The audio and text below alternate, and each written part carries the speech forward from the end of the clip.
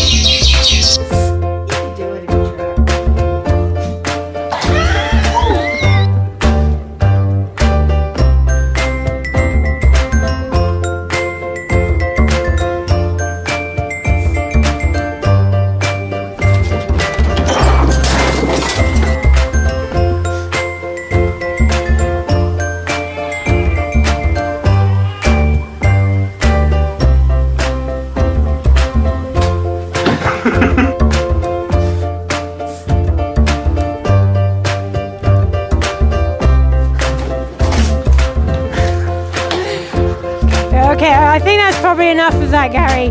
We could watch the whole rest of that video, but that would just come around my house and you'll see.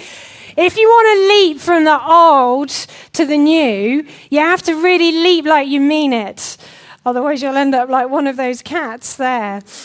I want to talk to you this morning. This is the 4th and final one in our series looking at the cross of Christ as we run up to Easter. Next Sunday, of course, is our amazing celebration of Easter Sunday, and we'll be baptizing 10 people right here in this space. It's going to be awesome. But this week I want to talk to you, therefore. We've looked at why did Jesus have to die? What was the cross about? We've looked at how did him doing that reconcile us to God, heal that relationship. We've looked at how did it defeat darkness and evil. And this morning I want to ask the question, therefore, what does this mean for us, for you, for me, for all of us? Thousands of years later, we are meeting in this place today because of what Jesus did when he died on the cross. So why are we doing that? Why will we get together next Sunday and celebrate that moment?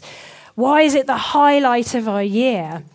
And I want to think about the response that the cross requires of us as normal human beings going about our everyday, ordinary lives. What does that mean to us? And I want to talk about 3 things that the Bible clearly says, 3 impacts that the cross should have on our lives.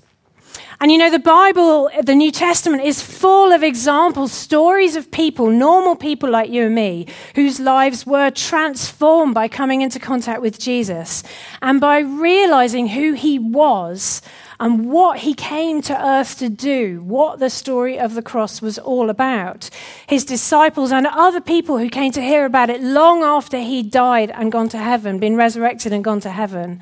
There are examples throughout the Bible of that. Here's a section from the Gospels. This is from Matthew's Gospel. If you're following along with any of the texts that I use today, you can pull them up on your phone or on your Bible, but they will also all be on the screen.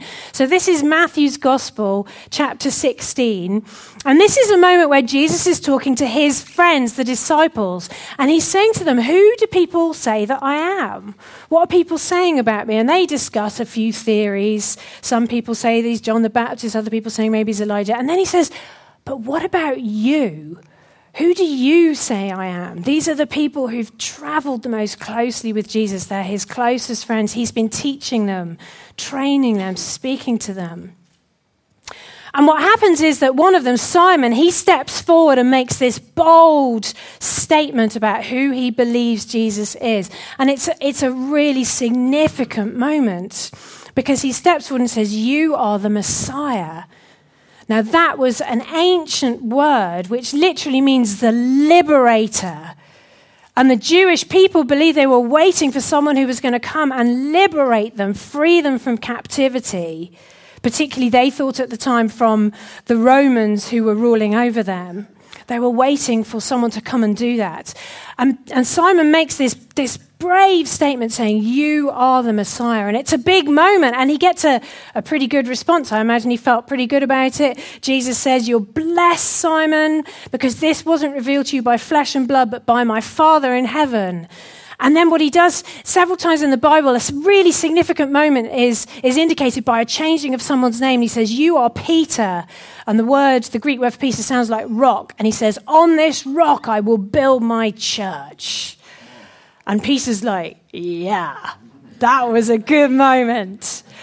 But what's amazing about this story, if you look in Matthew 16, is it's followed straight away by Peter having a less good moment. He literally goes from hero to zero in like a few verses, because what happens is that Jesus then begins to explain, therefore. So Peter's got something really significant right, but there's so much they haven't understood, because they're still thinking that he's come to liberate, to free in some kind of military way.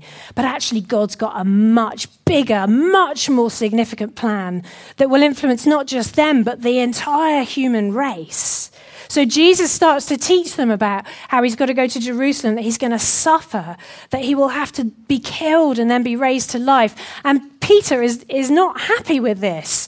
He's like, "No way, that cannot be right. This is never going to happen to you." And again, he just speaks this out. And Jesus turns and says to the same person who he's just said he's going to build his church on, he says, "You are a stumbling block to me." He says, "Get behind me, Satan." Ouch.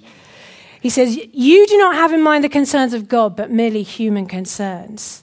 So what in that moment has Peter done wrong? He's gone from realizing something really significant to then something that's really importantly wrong. What is it that he's done? Look at what it says in that last verse. "You do not have in mind the concerns of God, but only human concerns."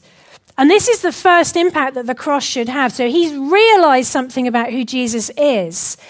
But there's something that hasn't yet happened, and it really matters, and that's that his perspective hasn't changed. And Jesus is saying the cross must change our perspective, because it's about realizing something new, something really significant. And Peter hasn't done that. He's not made the journey in his mind. Understanding the message of the cross should open our eyes to a new dimension of what life is about, of God's purpose and plan. It should be a radical change that should influence our whole lives. Signified, of course, by Peter's name being changed. This is like a new life now, because you realize something so significant. And there's another amazing example throughout the New Testament of another guy whose life is totally transformed by understanding the message of the cross. It's a guy who, when we first meet him, is called Saul. We meet him in his 20s. He's a Jew. He's a Roman. He's quite an important person. And what he's involved in doing at first in Acts when we meet him is he's persecuting the church. He's going around killing people who believe this story about Jesus, people who are telling people about Jesus and who he was and what he did. Saul wants to kill them. He wants to get rid of them, to beat out this message. And what happens to Saul is that he's on the road to a place called Damascus, literally because he's got the paperwork to authorize him to go and find some more of these naughty Christian people and get rid of them. And something happens. Literally, he sees the light. We talk about seeing the light when you realize something.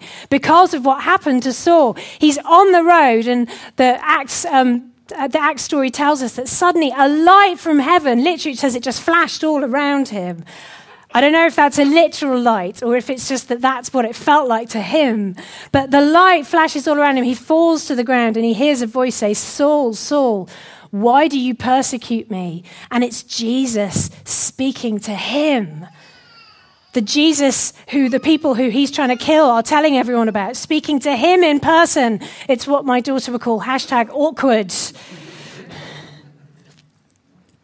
And what happens from here is that Paul is literally blinded by his realization that he has got this badly wrong, that this Jesus who he's trying to stop people talking about actually was for real, that this story really matters. It's only after meeting the rest of the disciples that his eyes are opened and he can physically see again. And when he does, his life has totally changed because his perspective has changed. He sees everything differently because he saw the light of who Jesus was and what he was about. Maybe that's why he uses the metaphor of light to talk about the change that it should have in our lives. You know, his name is changed to Paul.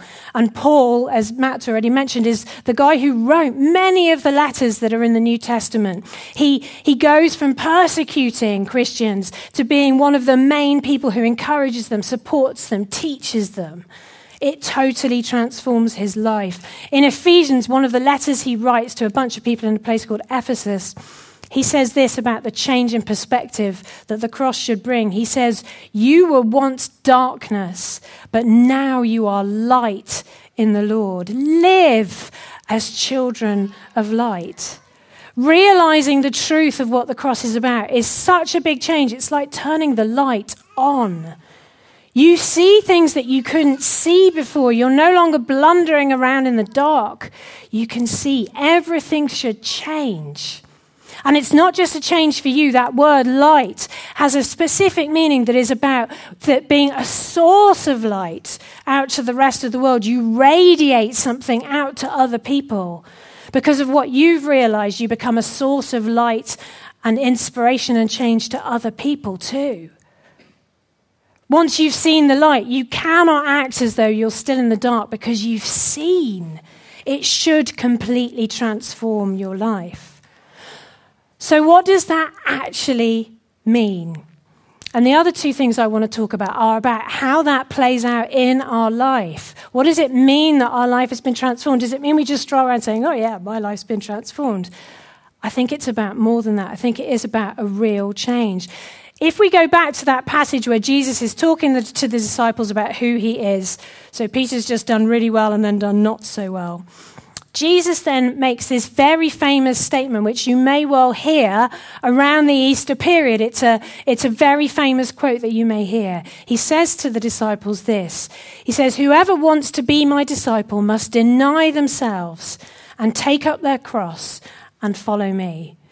Whoever wants to save their life will lose it, but whoever loses their life for me will find it." So this is a really famous saying of Jesus. But I don't know if you're like me, but you look at that, and when I sat down earlier this week and thought, yeah, okay, you think, what does that actually mean? Deny yourself. What am I supposed to say? I'm not here. Take up your cross. What does it mean? And there's three things that it talks about then. Deny yourself, first of all, literally means to disown yourself. It's about that change of perspective. It's saying your attention, your focus, what you believe is really important is taken from yourself to somewhere else. You've changed the way you look at the world and what your priorities are. You've stepped away from seeing yourself as the most important thing and moved on to something else. Take up your cross. We have to remember that the disciples in that moment, they still hadn't got it. They didn't know that Jesus was going to die on the cross. So they wouldn't have made a link specifically to Jesus here. But they did know what the cross was. We know that the Romans in that time had killed and crucified many people. The disciples would have known what a cross was. They would have known that one of the things the Romans did was make the condemned people carry their own cross to the site where they were going to be killed. They knew that when you take up your cross, you are saying goodbye to your life. You are about to leave your life behind and follow me. So when Jesus says, follow me, in this passage, the disciples know that what he's talking about is something much more challenging to us because it is about loss. It is about losing something. It is about stepping away from your old life. Whoever wants to gain his life for me will lose it. Whoever loses his life for me will gain it. We cannot avoid the mention of loss, but we try to because we don't want to lose it. I don't know about you, but for a very long time I wanted to have the best of both worlds. I became a Christian when I was 14. It was in my mid-20s before I realized that I couldn't do both these things. I couldn't keep one foot in both worlds and somehow try to have my cake and eat it. I wanted to be a Christian and really do this God thing, but I definitely didn't want to stop doing some of the other things that my life felt it was all about, that all of my friends were doing, that felt important and significant to me. But the Bible does talk about stepping away from something, losing it. If you want to leap from the old to the new, you have to leap like you mean it. You can't try and stay in both. You'll just fall down the middle. You'll get nowhere. So we have to recognize, many of you are hoping that I will tell you that the original Greek word translated here as lose doesn't actually mean lose. It does. In fact, it's even worse than that. It's a really strong word. Literally, it means destroy completely. So there is no going back. It is about totally leaving something behind because you know you will not need to go back to that stuff. There is something much bigger, much better, much more worth living for that you've come to realize, and that's what you're going for. This is what Jesus says in Mark 10. It's another one of the Gospels, Mark's Gospel. He says, whoever wants to be great among you must be your servant, and whoever wants to be first must be slave of all. That word slave is this lovely word that comes up again and again in the New Testament, doulos. It's this word that means a slave, a servant, but it's someone who has made the choice voluntarily to give up ownership of their life to serve someone else. So it's not someone forced into slavery. It's someone who has made that decision to do it because there is a bigger purpose. There is something else that they want to serve. It's used in the New Testament again and again and again to describe followers of Jesus. And this is one of the most early uses of it, saying if you want to be first, if you want to hit the really important things on life, you must give up ownership of your life and step away from something. The word here talking about serve has a specific meaning, to serve a king. And the amazing thing here is Jesus uses his own self as an example when it says at the end, for even the Son of Man didn't come to be served. The Son of Man is a phrase that Jesus uses to talk about himself.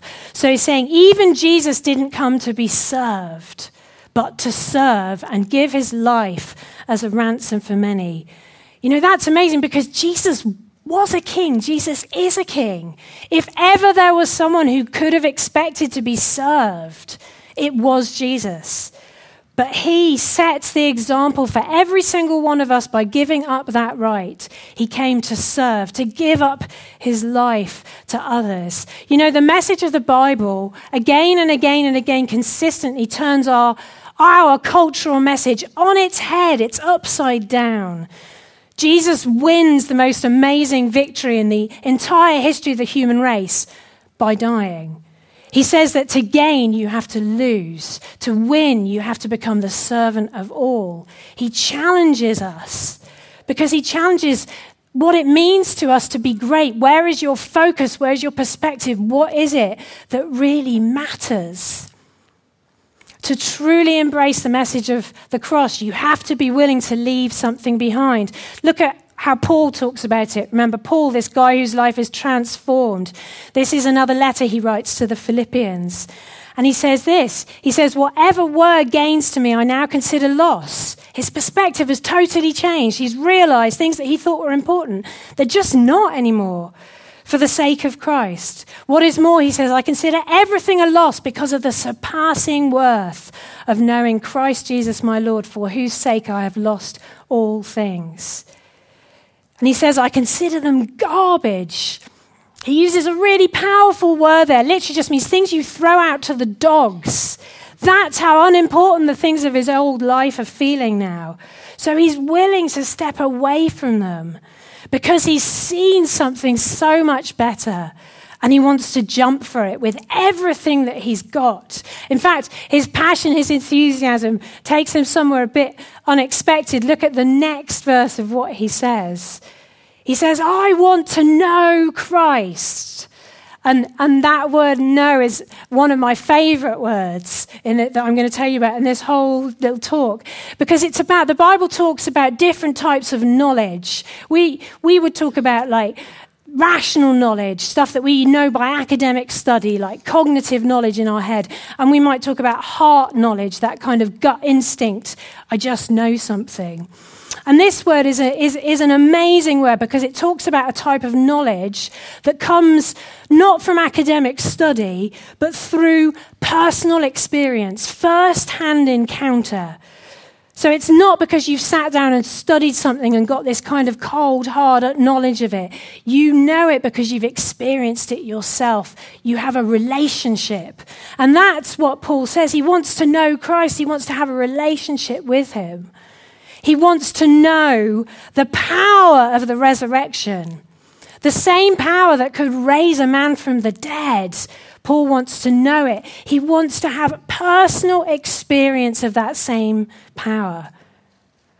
How many of us would like to have a personal experience of that same power? How many of us would like to see that same power transform our lives or the lives of the people we're praying about, the lives of the people we desperately want to see healed, the lives of people where we know there must be transformation because in human terms there's no hope? Paul wants to know in a personal way that power. And he goes on to say that that involves participation in his sufferings, even becoming like him in his death. That's the truth. We can't keep one foot in both worlds. If you want to truly know Jesus and have a personal experience of his power, of the power that raised him from the cross, you have to be willing to give things up. You have to be willing to step back. Some of us today, God wants to say, your problem is that you're clinging on to the old. And I desperately want to move you into the new, but you won't let go. Let go of the old. There is so much better over here. Let go and make the leap. It is so worth it. And you know what? God will never let you fall. But we have to be willing to step away from things.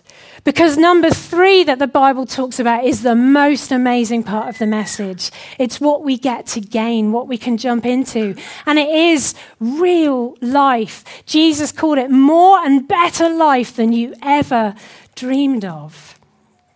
Let's look at another very famous saying of Jesus. This is John 8:32, if you're keeping track. Many of you will have heard this. Jesus says, then you will know the truth, and the truth will set you free.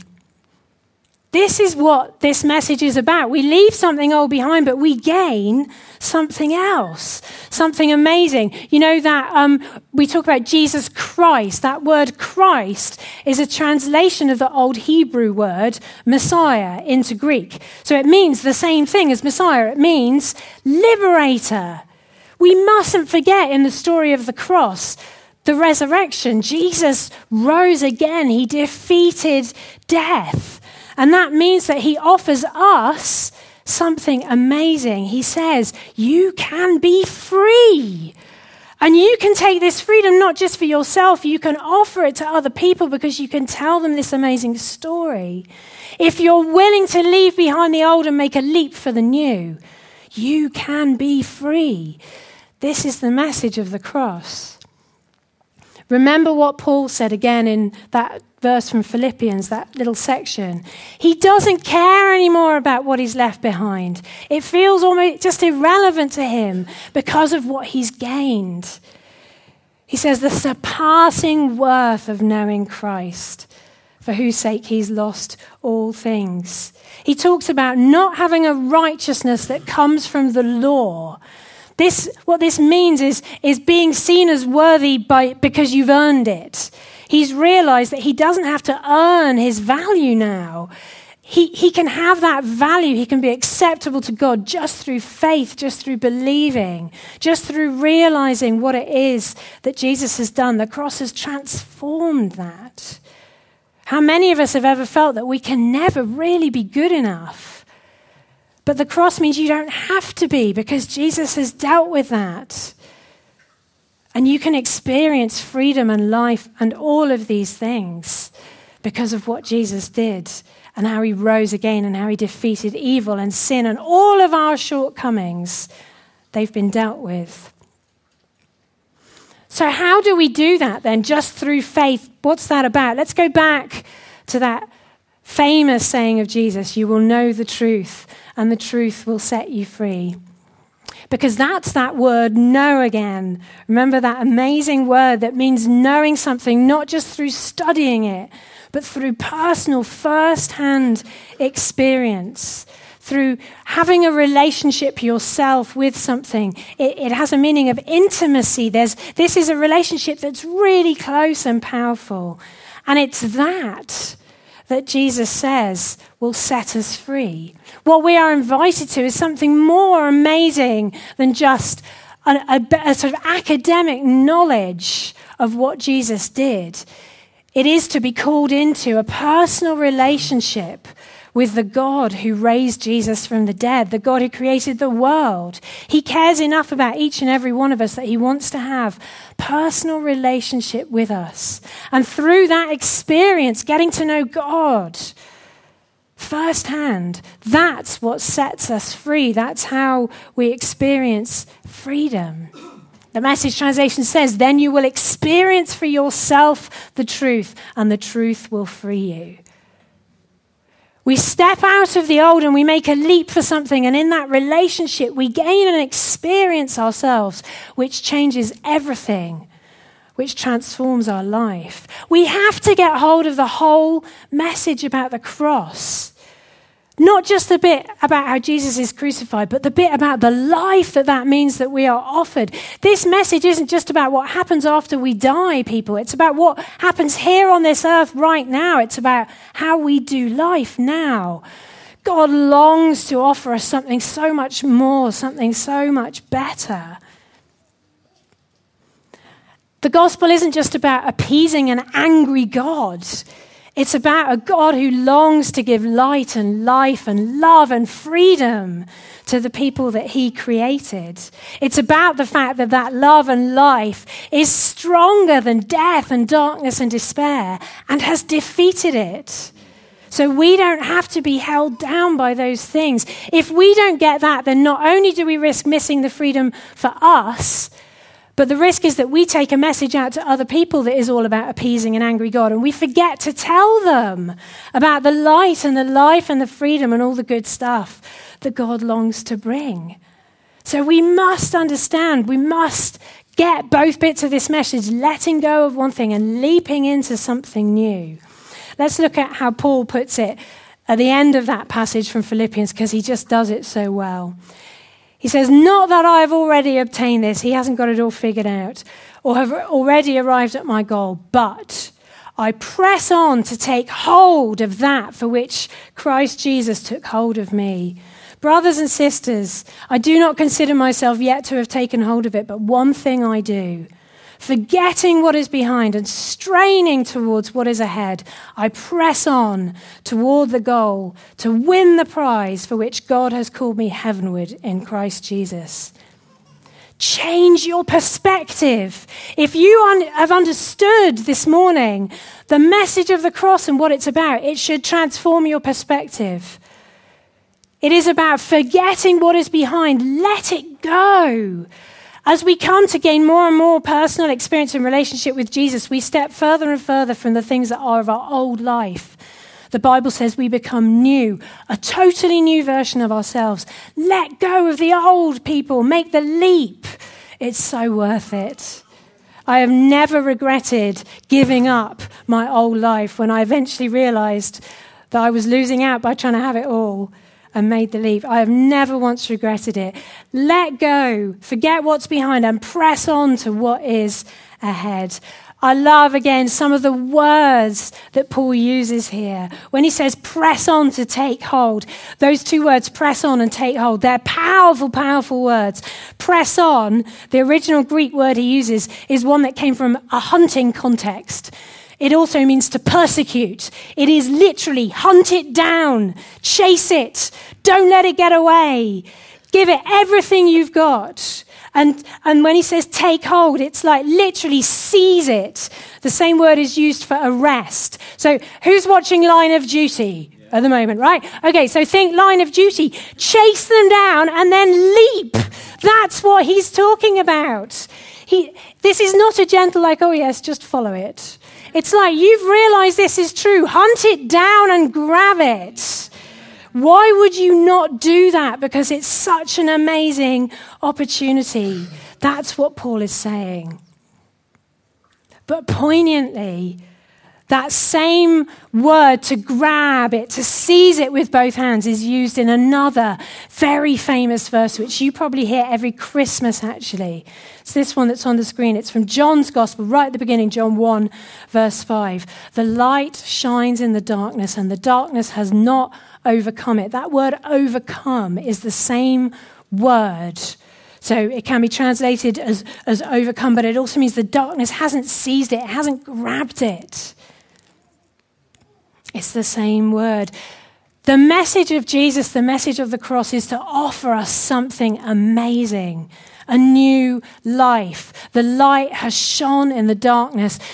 But the tragic truth is so many people fail to do what you should, which is grab it with both hands. Don't let this go. Friends, don't make the same mistake today. Don't miss the opportunity of what the cross offers you. Real life. More and better life, future, freedom, hope, purpose, all the things our society is so desperately looking for. Don't miss it. Grab it with both hands. Hunt it down. Why don't we stand and let's take a moment to pray.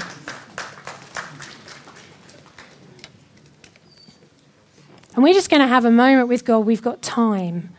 So don't rush in your minds. If your mind's already moving on to, oh yeah, what am I going to have for lunch? No, put that out of your head. This is way, way more important. Because we're just going to take some time to think about what this means for each and every one of us. And you know, some of us here today may be hearing this message for the first time. Maybe this is your first week with us.